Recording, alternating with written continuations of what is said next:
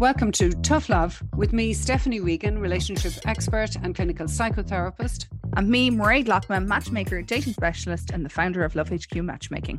Did you know, Mairead, that on average, people move in together, 25% of people move in together after 4 months, and a further 50% after 1 year. So some very significant conversations that need to happen in that first year. And that's where we're going today. Yes, I'm looking forward to this one about conversations, Stephanie. Yes, me too. So, Stephanie, this week I have met so many clients just on the back of Valentine's Day and all the media and everything yourself and myself did for Valentine's Day. I've had a huge amount of clients all over Ireland, but I've also had a lot of clients that maybe had conversations over Valentine's Day about, will we move in together? Will we get engaged? Will we get married? Have babies? And I think it's really important to have a conversation about the conversations we need to have before these big milestones. Yes. So the first conversation, obviously, being big conversation I think that a couple has is saying, I love you. Yeah. So did you know, Stephanie, because you're always great for the facts and figures, that on average, men, it takes them 97.3 days to say, I love you. But women, it takes them on average 138 days to say, I love you. Mm. Can you remember? That doesn't surprise me. Yeah. Can you remember the first time you said, I love you to Liam? Yes. Oh, absolutely. And absolutely. And it was actually within a 3-month period. Yes. That's interesting. 90 days. I was just thinking that as you said it. It was within 90 days. Yeah. And it's a big step. It is a big step. Even though you're mature or whatever, no matter what age you are, you know that you're taking a big step when you make that statement. Yeah, I really think so. As a woman, I don't know if I'd say I love you first. Would you say I love you first?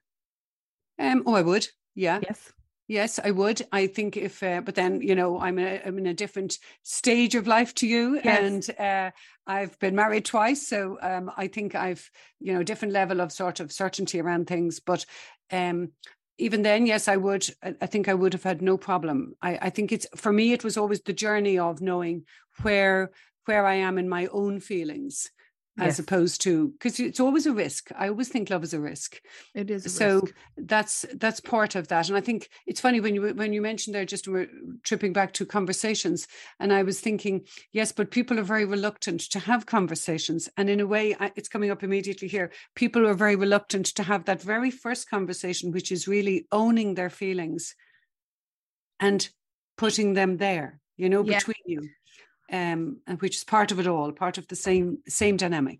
I think anybody can say I love you. Personally, I don't know if I would say it first. But I do think it's probably one of the nicest conversations you'll ever have with your significant other, because it's just such a lovely conversation when you do have it. Of course. So when you say I wouldn't say it first, is it you can see that, yes. So men in general do say it earlier, which is interesting. Yes. From your stats there, 97. Now, I may have felt that I was in love, but I just didn't say it. So, it's a nice kind of, I think it's a very important conversation though.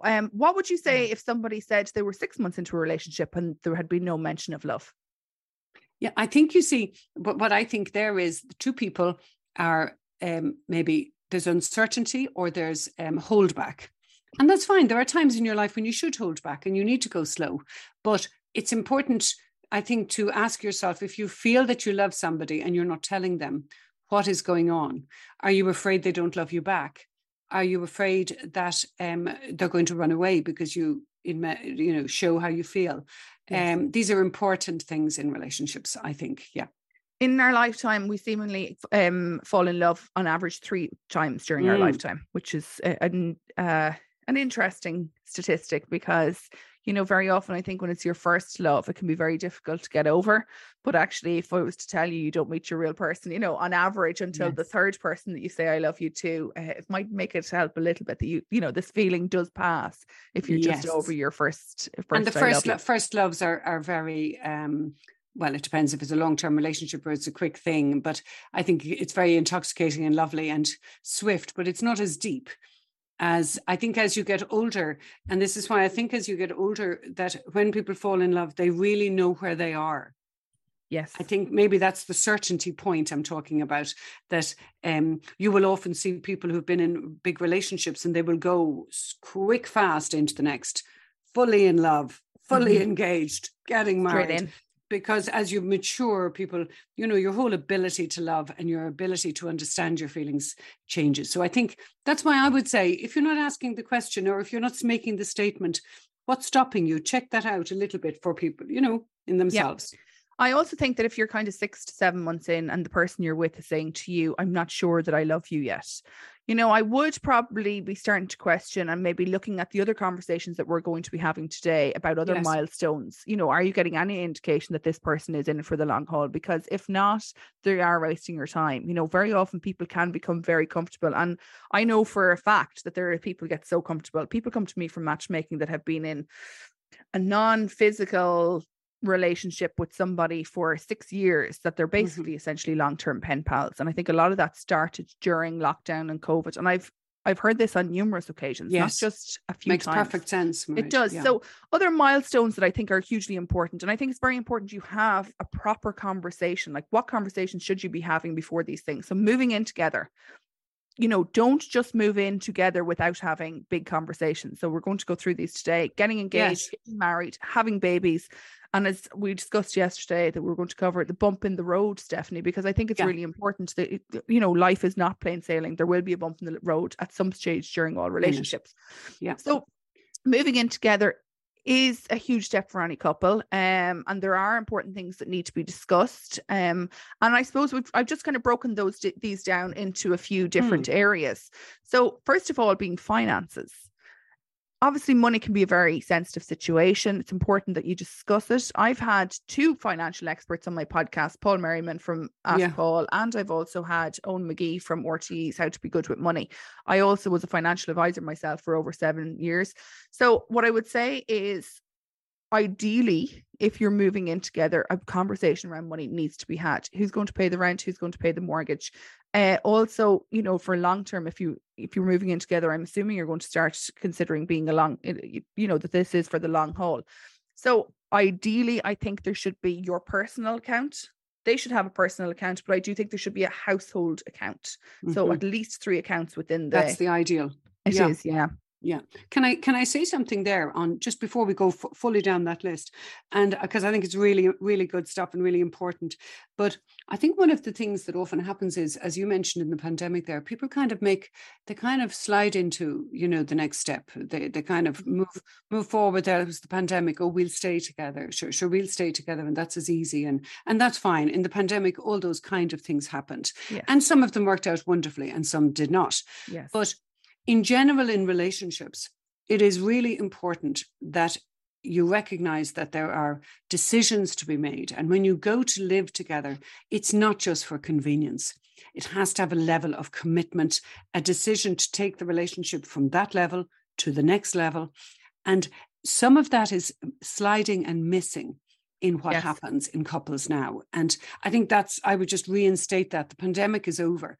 If you're going to move in together, it's something, it's not nothing. And we'll talk later maybe about the difference between that and marriage and all that, but living together, which everybody does, is really important. And you need to, see it as a proper trial, proper preamble to. Do you think people should live together before they get married? Oh, absolutely. Yeah, I really think so as well. You learn so much about someone when you move in with them. And this, I suppose, why we're having these conversations today. So, I really would say, if you're thinking about moving in with a partner, get out pen and paper now. And actually, all the topics we cover are also summarized in the text within our podcast, because we do give a summary of what we cover. Yes, so if you want to look at it there. So finances are huge important. You need to discuss it in advance. Who's paying for what? Who's contributing to what? Also, as well, if you are moving into a new place, can you afford the new place? Is one person just saying, yeah, great, because they're going along with it? Also, as well, things like, say, if you earn €100,000 and your partner earns €50,000, then is there going to be a pro rata? Are you going to pay the ratio 2:1 of the bills, or what way it's going to be? So just all those conversations I think need to be had before and they can be difficult to have. People leave it aside, don't they? And even the date, I often think, even in dating, who pays and all of that, it's a conversation that people seem to find awkward. Yes, I know You, it is. It you is. know, I don't think we're it should awkward be. around money. People Yeah, are I don't think it awkward should around it. be. But I suppose maybe that's because I made a career from asking people how much money they earned and A bit helping like, them to do it, yeah, manage it better. you're clear on finances. I'm clear on emotions, Yes. you know, and Yeah. it's a bit like that because you're comfortable there because you've Yes. got the words for it. You've been down the road of it. And I always think that, well, money obviously behind it can feel like power, like you're giving power away, or somebody has more power in the situation. So money is important, how you handle it. And, you know, I'm just thinking at the emotional side of it. The other is it equal? Or does Yes. somebody need to feel that they're the provider, or are they able for the equality? So Yes. in some ways, by having these conversations, you sort of shake to the ground some of these other issues. So that's another Also, good yeah, reason. also as well, if someone's a saver or a spender, or also as well if they have a gambling issue, you know, so you need to look at all of those things. Yeah. The next topic is cleaning and chores. So it's important to discuss these. You know, you probably know if you're never gets discussed. sorted. I honestly would say if you're moving in together, factor into the budget a cleaner. Just do it. Because especially both of your full-time jobs, yes, one of you are going to be the default cleaner. Okay, there's always that. And I used to list them as blue jobs and pink jobs. So you know, some people, you know, that just kind of fall into different categories. It's not that it's a sexist thing, but I remember when I moved in with an ex of mine, and again, this whole thing of starting as you mean to go on, there was like a kind of a piece of grass at the front of the house, and it was the size of a postage stamp. It would take less than 5 minutes to cut this piece of grass with a lawnmower, which there was a lawnmower there. But I was like, do you know what? I'm doing enough stuff now inside the house. I ain't doing that grass. So I was like, do you mind cutting the grass? Anyway, it went round in a circle, and it got past my knee, and I was still not cutting that grass. So one day I said, would you like me to organize a grass cutter for you to come? And eventually it was done. But I knew, had I cut it once, because it was basically, I was told that his ex used to cut it. And I knew once I cut it once, it was then my job. So when I mean start as you mean to go on, I was stubborn, and I learned a lot that day. So it was great. Well done, well done. And you see, I think again, like chores, men do. It's very well known that, you know, say in a household that women keep a kind of a mental kind of, what would you say, stock take about the house, you know, the things that need doing, things that what we're running out of, all of that. Whereas it's well understood that men tend to do the jobs that need to be done in a kind of a time limited way. For example, put out the bins. They will do a shopping if you ask them to do it, and they'll do it once every 2 or 3 weeks. But they're time focused jobs, you know. They will do it. But women have a kind of an emotional labor around remembering everything, keeping track on the household. This is probably even more important when it comes to children, you know, that they tend to keep a tally on all the school times and who needs new shoes and all of that. Whereas, so there's an emotional labor factor, and you have to be careful, I think, around that. You can start as you mean to go on, recognize that you're inclined to do those kind of things, and just equalize it a little bit more. The other is men tend to be very detailed. You know, I mean, certainly my man certainly tends to be very detailed around, you know, putting things in the dishwasher. I'd kind of fire them all in. I wouldn't break them, but I'd fire them all in, and all haphazard way. I don't mind. Upside down. Well, not upside down, but, you know, I don't care. But it's very common for people to have a very opposite way. I've actually seen loads of articles on that. I think I wrote one myself on why we're so different around how we stack the dishwasher. So there's your first, that would have been an early kind of difficulty indicator. I think, you know what, I think there's no right or wrong answer to this. I think, you know, the cleaning and the chores is going to be different for every single relationship. You know, some people might do the shopping, some might be better at the hoovering, some might be better at employing a cleaner. Just figure it out, but have the conversation. But they can irritate. It can't, but it also is, and especially if you're both working, like it is hard on your day off to be going cleaning. I think if you're single, get a cleaner. My cleaner is actually going to be in now in about 2 hours, so that's why the podcast which is lovely. But do you not think, Mairead, that some people are just naturally have been trained, of course, to be tidier than others? I mean, I think personally, I live with a tidy person. I'm not that tidy myself. Definitely need the cleaner. I think it's interesting because do you change them? Do you ask them to change their behavior, or do you find a middle ground? Because I don't think any level of training is ever going to make me as tidy. I know. as other people I know. I think as you are the therapist in this one, I would say maybe not using the word trainer is a good place to start, and using the word communication when it comes to Yes, the cleaning and the chores, definitely. yeah, you need middle ground there. Definitely, that's Perfect. my experience. Yes, The next one then is work Yep. schedules, talking about each other's work schedules to make sure that there is enough time and quality time together. So I often see this when people are matching people. There's some people that their jobs are mainly based the weekends, and there's other people that their jobs are mainly based during the week. And it's even hard to get a first date going sometimes for some people, even though they'd be a great match, because their work schedules are so opposite to each other. Indeed. Also, as well, we often see people that work shifts like guards or nurses. They can actually be working completely different shifts. Now, that can sometimes work in the initial stages. Some people say for child minding that they save a lot of money on child minding, but the problem is their own relationship suffers. So having a chat about it, yeah, that's it. And also, very often people come to me for matchmaking. They say that they are like they probably single because they work too much or they're a workaholic. And the first question I always ask after that is, do you have enough time? So if I do match you with somebody, are you going to make an effort? And of course, everything is promised at the beginning and the outset, but genuinely, at what stage do they start to slow down? And I would say immediately you should be saying, if they say, oh, when you move in, that I would say, no, I need to see it now beforehand. Because if they are a workaholic, is that what you want? Or do you want to be spending so much time on your own, or do you want to have somebody you share your life with? Yeah, I think that's a really interesting and good conversation, because I meet lots of people as well who I would say they think they want a relationship. They kind of want it, but they haven't created a gap for it. And they have filled their lives with their work, filled their lives with the achievement and the relationships around work. But, the truth is you have to create space to have time together. And the other is when it's established, like you're absolutely right, I think, on this one. The other is that, people talk a lot about, the 2 rule, the 2-2-2 rule, 2 dates a week, weekends away, all of that kind of thing. But I just think I would always find myself saying to couples, and they can be very young, still, together with young children and all of that, you must create time together. Does not mean you have to be out of the house. Of course, dates are important and getting out and doing all those things. But if you're on a busy, busy schedule, but you must create us time. It just has to be factored in. And sometimes the easiest way is to say, certainly in my life, it was always Wednesday and Saturday.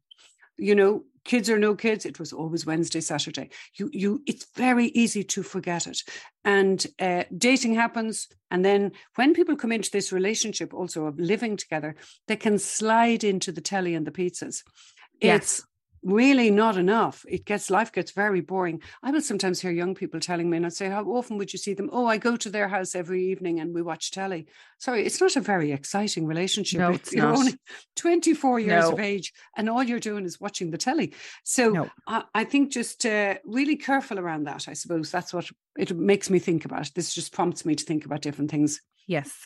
I think then alone time, everyone needs some alone time. I think, it's not a huge discussion that needs to be had perhaps, but maybe that's because I would think that if they're at work and you're at work and everything, but it is a conversation that needs to be had. Maybe if both people are working from home. And also the thing, if I can say there about, introverts, extroverts and introverts really need more time on their own.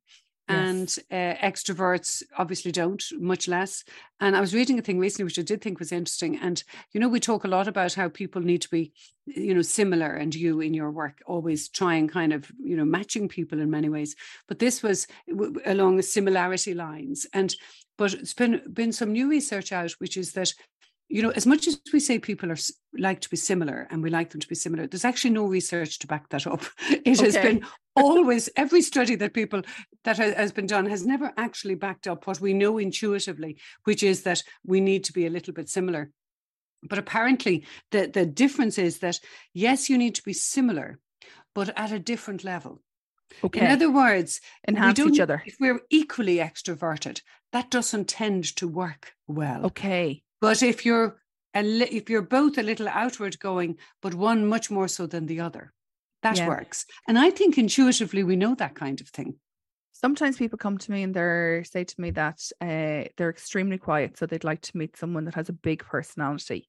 That's it. And I get that, but I sometimes think just the big personality doesn't really want to meet someone that's super quiet. Is that quiet? Yes. So maybe just a grade or two. Yeah. So there is kind of a balance, of course. Yes. But that's just an interesting, I think, thing about similarities, time alone. That's what that made me think of that sometimes one will be a little more introverted than the other, or just need that time. You don't have to be introverted to have time alone. It just strikes me. But yeah, time out, time for sport is another, I think, big contentious one. Time alone, but time for what do you want? You might like, I don't know, you might like to paint. You might like to do this. Don't give up your hobbies. Yes. I know that seems, but time for what is important to you is really worth negotiating in relationships. Do you think though, there's a balance with that? So we'd often hear of like golf widows or men going off to watch. Now I'd hear it more often because obviously my friends are mainly female, and I play a bit of golf. Do you think that there is a balance then as well? Do you think there's some people that use their sport to get out of parenting, that get out of doing household chores, that get out of kind of leaving it on the other person? Yes, I think some things go too far. I think for those initial phases, I think in general, you should be able to negotiate your hobbies. Absolutely. Yes. I don't think there is a mother or father alive who's been able to keep all of that up. Yes. When children are young, without being unfair to their partner. Okay. And I've seen it in my own house because I've had people involved, who have professional football lives. That is a different matter. That is their job, Yes. But it is really and truly, you have to compromise on sport. And, people who go out on, early morning cycles, early morning runs, these are Saturday mornings, Sunday mornings, they're precious time when family time as well. You have to negotiate that between each other. I'm not saying it can't be worked in, but it has to be worked in carefully and with a lot of regard to each other. Yeah. The next then is communication. So just goes how you communicate with each other and how you make decisions together. I think this is really important before you move in, because where you're going to live, so like everybody's going to have to make a compromise at 10 different places before you even get to the key turned in that door if you are moving into a house together. So how you make decisions together, maybe looking at each other's strengths and weaknesses and who's better at making what decisions. That's a difficult conversation, Stephanie. Yeah. Well, I think it's a difficult conversation, but I think it's a really good one to say, look, inevitably we're going to have things that we're not going to agree on.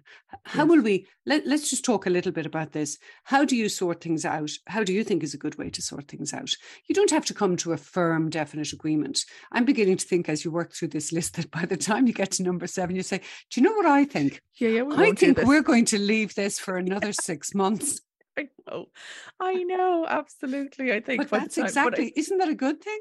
If you have that kind of chat and then you realize maybe there's more in this than is sensible for me just right now. I also think having all these conversations, like, if you are the sort of people that like to sit down with a bottle of wine, maybe starting this conversation like before the second bottle of wine, at least, together. Yes.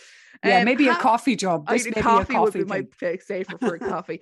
Habits and lifestyle, then discussing each other's. We obviously talked about sport there, but such as sleep schedules, dietary preferences, exercise routines, again, coming into sport. Yeah. But I think sleep schedules, I remember an ex of mine used to come in and wake me up in the morning. Now, I'm not psycho sleep person, I get very good sleep, but I never thought that I would be annoyed when someone wakes me up. I know what time I have to wake up, but still wake me up before it. So I think it's important to have that conversation, because sleep, I think, is definitely an important factor of anybody's. I would have thought sleep is sacrosanct. Like, yeah, it is. When I'm asleep, I don't want to be woken up. Yeah, is that not a given? Unless we're getting a plane, do not wake me up. Like, yes, we're getting a flight somewhere, Yes, but you see, you're not with him.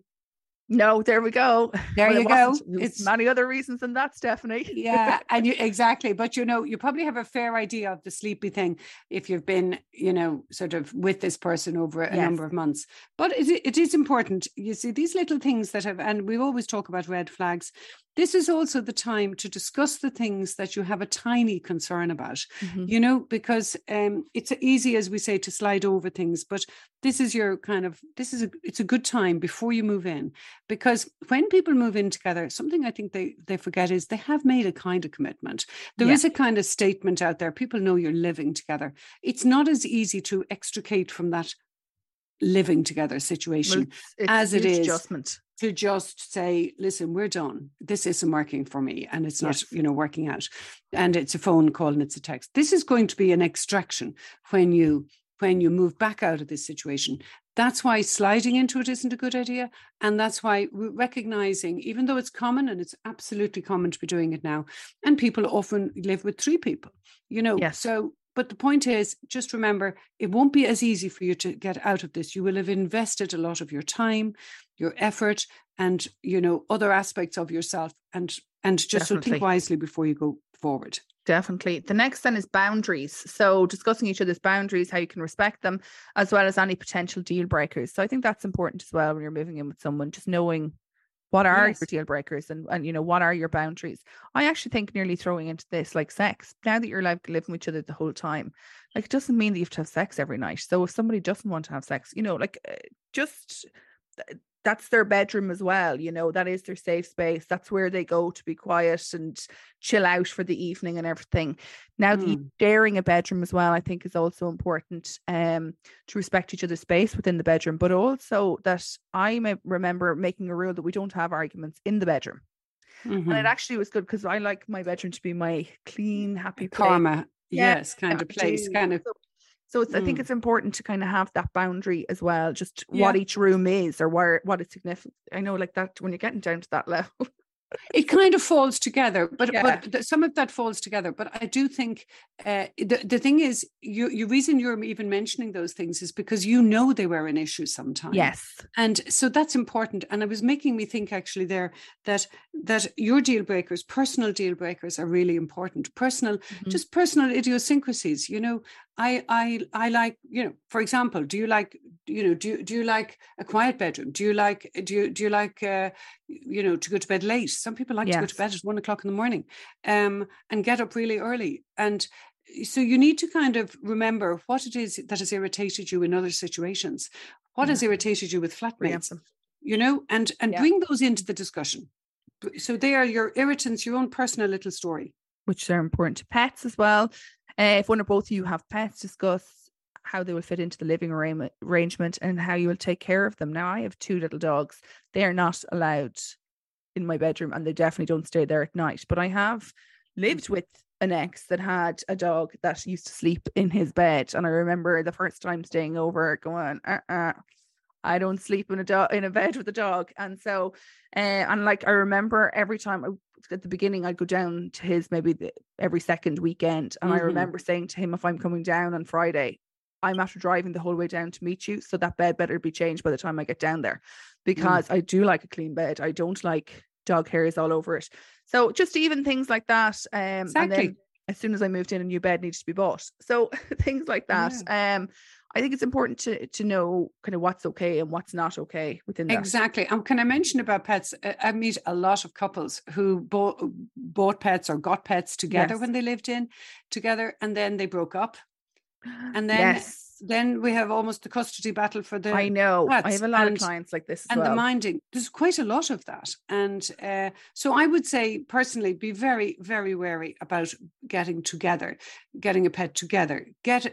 Let one person own the pet and, deal with it from there. I just think that's a further level. It's like having a child for some people. So it is. Like it does come with that. One that I think is really important. Who has keys to the house and who can come and stay? Again, personal experience. But you know more about this than I do. Potentially a mother-in-law that might come to the house every day at 3 o'clock while you're working from home is not great. It's not only not great, Mairead, it's not on. It's not on. Also, somebody that thinks it's okay to go in and out of your bedroom and stuff like that. It's not. That's again a couple's sacred place. You shouldn't. 100%. In-laws shouldn't be going in and out there. Who can come to stay? And when I say stay, it's okay for a night or two. But these sometimes I hear from time to time is oh, my brother-in-law came to stay in our house and he stayed for 10 days and we eventually broke up because honestly, whatever it is. So I think having that conversation, who has a key to your house? I think very few people should have a key to your house and people should be able to come and stay. And I mean kind of long-term, or how often they come to stay and things like that. And isn't that, when you put it that way, Mairead, isn't that complicated by the fact of whose house you're in, whose space you're in? Yes. Is this, are you a young couple that have decided, you're going to get a new place together and that's the way it should be? And that's the ideal, let me tell you, because you're in fresh space, fresh rules, new stuff, all the rest. That makes laying down parameters and setting up kind of good parameters and healthy practices kind of in some ways a lot easier. But often what happens is somebody, one or other, woman or man, has the place and somebody else moves in. Yes. That's where it's complex. It's already the other person's place or it's your place. And let's be honest, we're all a little bit pernickety in different ways about our own space because we've got used to things there, doing it this way. And so there's complications with that require a lot of giving on the part of the person who's already resident, if you like.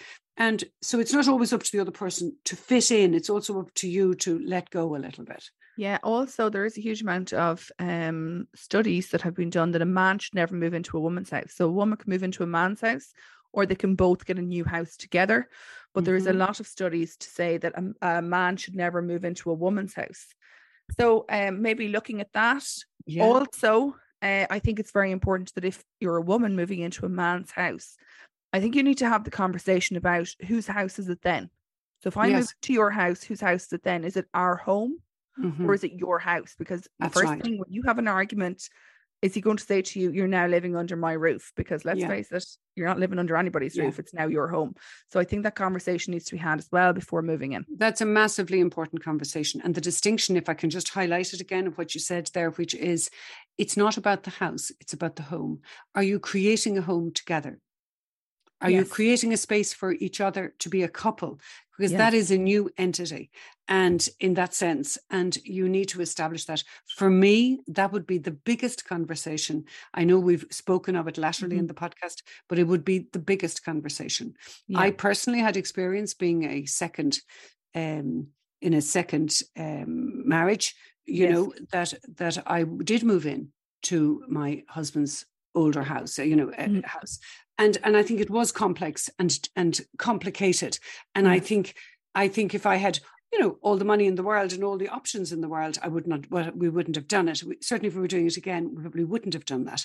Because once I got into the house I'm in now, which is sort of one we bought together, clean space, clear choices, all of that, no rememberings, all that's important. So it's very helpful. Yes. But it's not a perfect world we live in. And we're not able to flip and flick houses. So and especially at the moment, limited Stephanie, by what they can do. And absolutely, at the moment, what we're hearing now, to find a house for some people, Exactly. So I think it's important not to be flippant about it. We need to be able to work with what we have. And you may well be moving into someone's house. And then you've all the thing of young couples living with their parents in their houses. So another space, regulations, boundaries issue, also, and regulation sounds wrong, but kind of rules dealing with everybody's sort of style and way and trying to be a couple within all that. Yes. Not easy at all. The other big conversations that obviously come then into play are things like getting engaged, getting married, having babies. You had said moving in together is not the same as getting married. How does it differ? I always found that immensely interesting because so just at a personal, if I can just give my own personal thing, because that's really where it comes from. So I would have, as I said, I've been married twice. I also lived with both the partners, if you like, before that. And I was very struck, very, very struck that getting married and being married suddenly felt quite different. And you kind of think, well, why does that feel different? And I think the difference is that people expect there's a permanence about it. There's a commitment to the forever about marriage that isn't implied in the living together. Yes. People say they're serious, very serious, but it's not clear where that's going. So the commitment that is made in marriage is something that you feel quite palpably when after, say, a wedding or whatever, there's sort of society sort of look at you. There's a kind of, and that's what it all is, making that statement to the whole world that you're committing to each other and you're doing so in a very legal way. But you wouldn't think it would resonate and cause any difference. Yes. But it does. And it just makes you feel, I think perhaps there's a greater permanence about it. The other thing, and on a humorous note, and I always often tell this story, is that I recall one of the differences about 2 months after we married, and we'd already been living together 10 years at that stage, or I think it was maybe 8 years or something. But I remember I had an argument before I was heading off to work. And I was always, very good at sorting arguments and, as you'd imagine, owning my own accountability and everything. And I'm quite good at navigating my way through and saying, well, look, I didn't mean it, or perhaps you didn't mean that, or whatever. But anyway, this morning I was about 2 months married, and I thought, well, it's not really up to me to sort this, is it? It's just equally up to him. So let him think about it for the day instead of me sorting it out every time. Yeah. I was surprised at myself that something had changed. And I think what had changed was I obviously, even unknown to myself, was slightly, fixing it, minding it, keeping it together, keeping it going. And I think I just passed that responsibility 50% across the table and said, it's two of us now. It's as much your job to make me happy as it is me to make you happy. So this is going to be a very equal experience. And it was all kind of happened like a little, just like an unconscious shift. Yes. And I just thought just mentally your mindset is different when you're married. Something shifts. Yes. Yeah. Okay.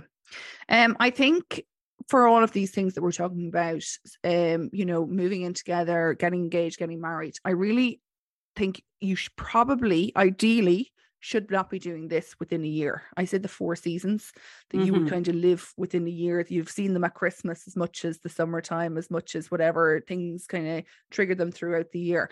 I think the 4 seasons, what I often see is with clients, obviously, that come to me, sometimes they've left it kind of on the long finger to meet their forever person. And therefore they're coming to me maybe in their 40s, would still like to have a family, and kind of a couple of months in, they're getting on very well and they end up pregnant after 3 months, 4 months, 5 months. I've had it all. But very often they get married and have more children, and so far so good. All of them are still together and all fabulously so.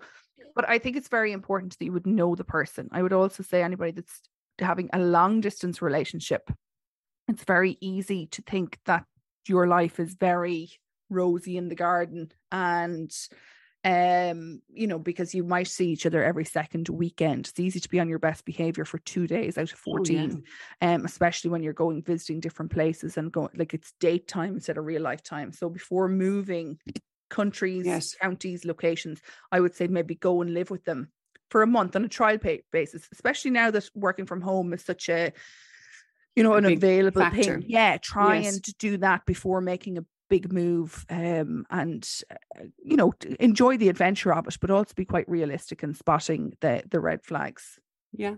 So I think what you're saying is be wary of speed. I would always say that, even though we've often got a very strong unconscious thrust to get there. And I think there is, you've mentioned this quite a lot, that there's a lot of loneliness out there. There's also there's been a lot of delay for people in their love story, if you like. And and I think people have their foot on the pedal.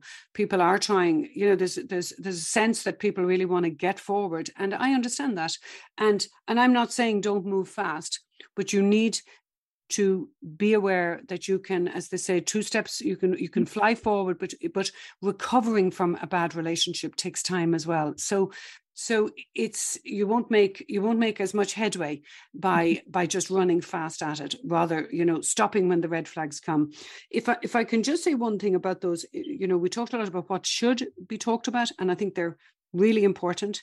Having these big conversations before we go into relationships, into the big committed aspect of relationship, living together, or focusing on even more engagement marriages. And I just want to say, people avoid that conversation. Yes. All the time. I know we've done it in a detailed way, but people avoid those conversations, and there are other ways to get into those conversations. If these are the things you want to talk about, you can ask simple questions. not sitting down having like a business like meeting, but I love these prompt questions, questions you need to ask, to bring the relationship a little deeper, or to bring whoever annoys you about money, have you ever had a row about money? Right. I think every one of us could tell a story on that. Yes. But if you heard that story, you might understand more about the person's attitude to money. Of course. Right? Yes. Who is the most tidy person in your house? Who did the cleaning in your home? Mm-hmm. If you ask those kinds of questions and they're not confrontational, you learn a lot about the other person. So you can kind of just have open discussions around it and let the information fall out. This kind of reminds me of when people come to me, they very often know what they don't want instead of what they do want. So it's very often I can nearly hear the story behind it, or I ask them, is there a story behind that? Because they do. And the older you get, the more experience you've had. So you're probably more cautious about the things you don't want versus what they do. I would probably say, though, that if you're 5 or 6 months into a relationship, a proper relationship that you think you would like for long term, and none of these things have been brought up yet, I would definitely be creating a conversation to bring them up, or asking outright. Sometimes we can tiptoe around. I think especially females, we've been conditioned by things like Cosmopolitan magazine, like not to scare him away. Like that was fine, you're 15 and 16. But the thing is, when you get to a certain age, the right person hears you differently. So if you're afraid of having this conversation, perhaps you know the answer to it. And so why would you waste any more time? Now, you don't need 100%. To bombard someone with the questions, but at the same time, I think, if you're spending any more time than this, and maybe if you are at the stage where you'd like to kind of, have a family and get married, and we've already lost years with COVID and lockdowns if you are single, don't be afraid of the conversation. No, really don't be afraid of it. And Mairead, I found it interesting with the age gap between us. I could hear in everything you said there how much you've learned in each of those relationships. I would say to people, keep that list, honey. Keep that list. And it's not to be merciless, and it's not to be, but you must, if you don't know what is important to you, how do you expect anybody else to know? You're responsible for that. And you're right in saying we have an antenna for what we don't want and what we don't like. And remember, other people have lists too. We're not, we're not perfect. Yes. So remember that it's about both looking for the things that really you can't live with, the deal breakers that you can't live with, and recognizing that you have to compromise. Also, you have to you have to be able to give and let go a little bit and change to facilitate the other. So I really hope that has been helpful. I think it's been I just think it's been useful to highlight some of those things that we need not to avoid. Absolutely. Thank you, Stephanie. Thanks, Mairead. Lovely again. You have been listening to Tough Love Podcast. If you would like any more information about our private sessions with Stephanie and I, visit toughlove.ie. And again, don't forget to subscribe and give us 5 stars. Thank you.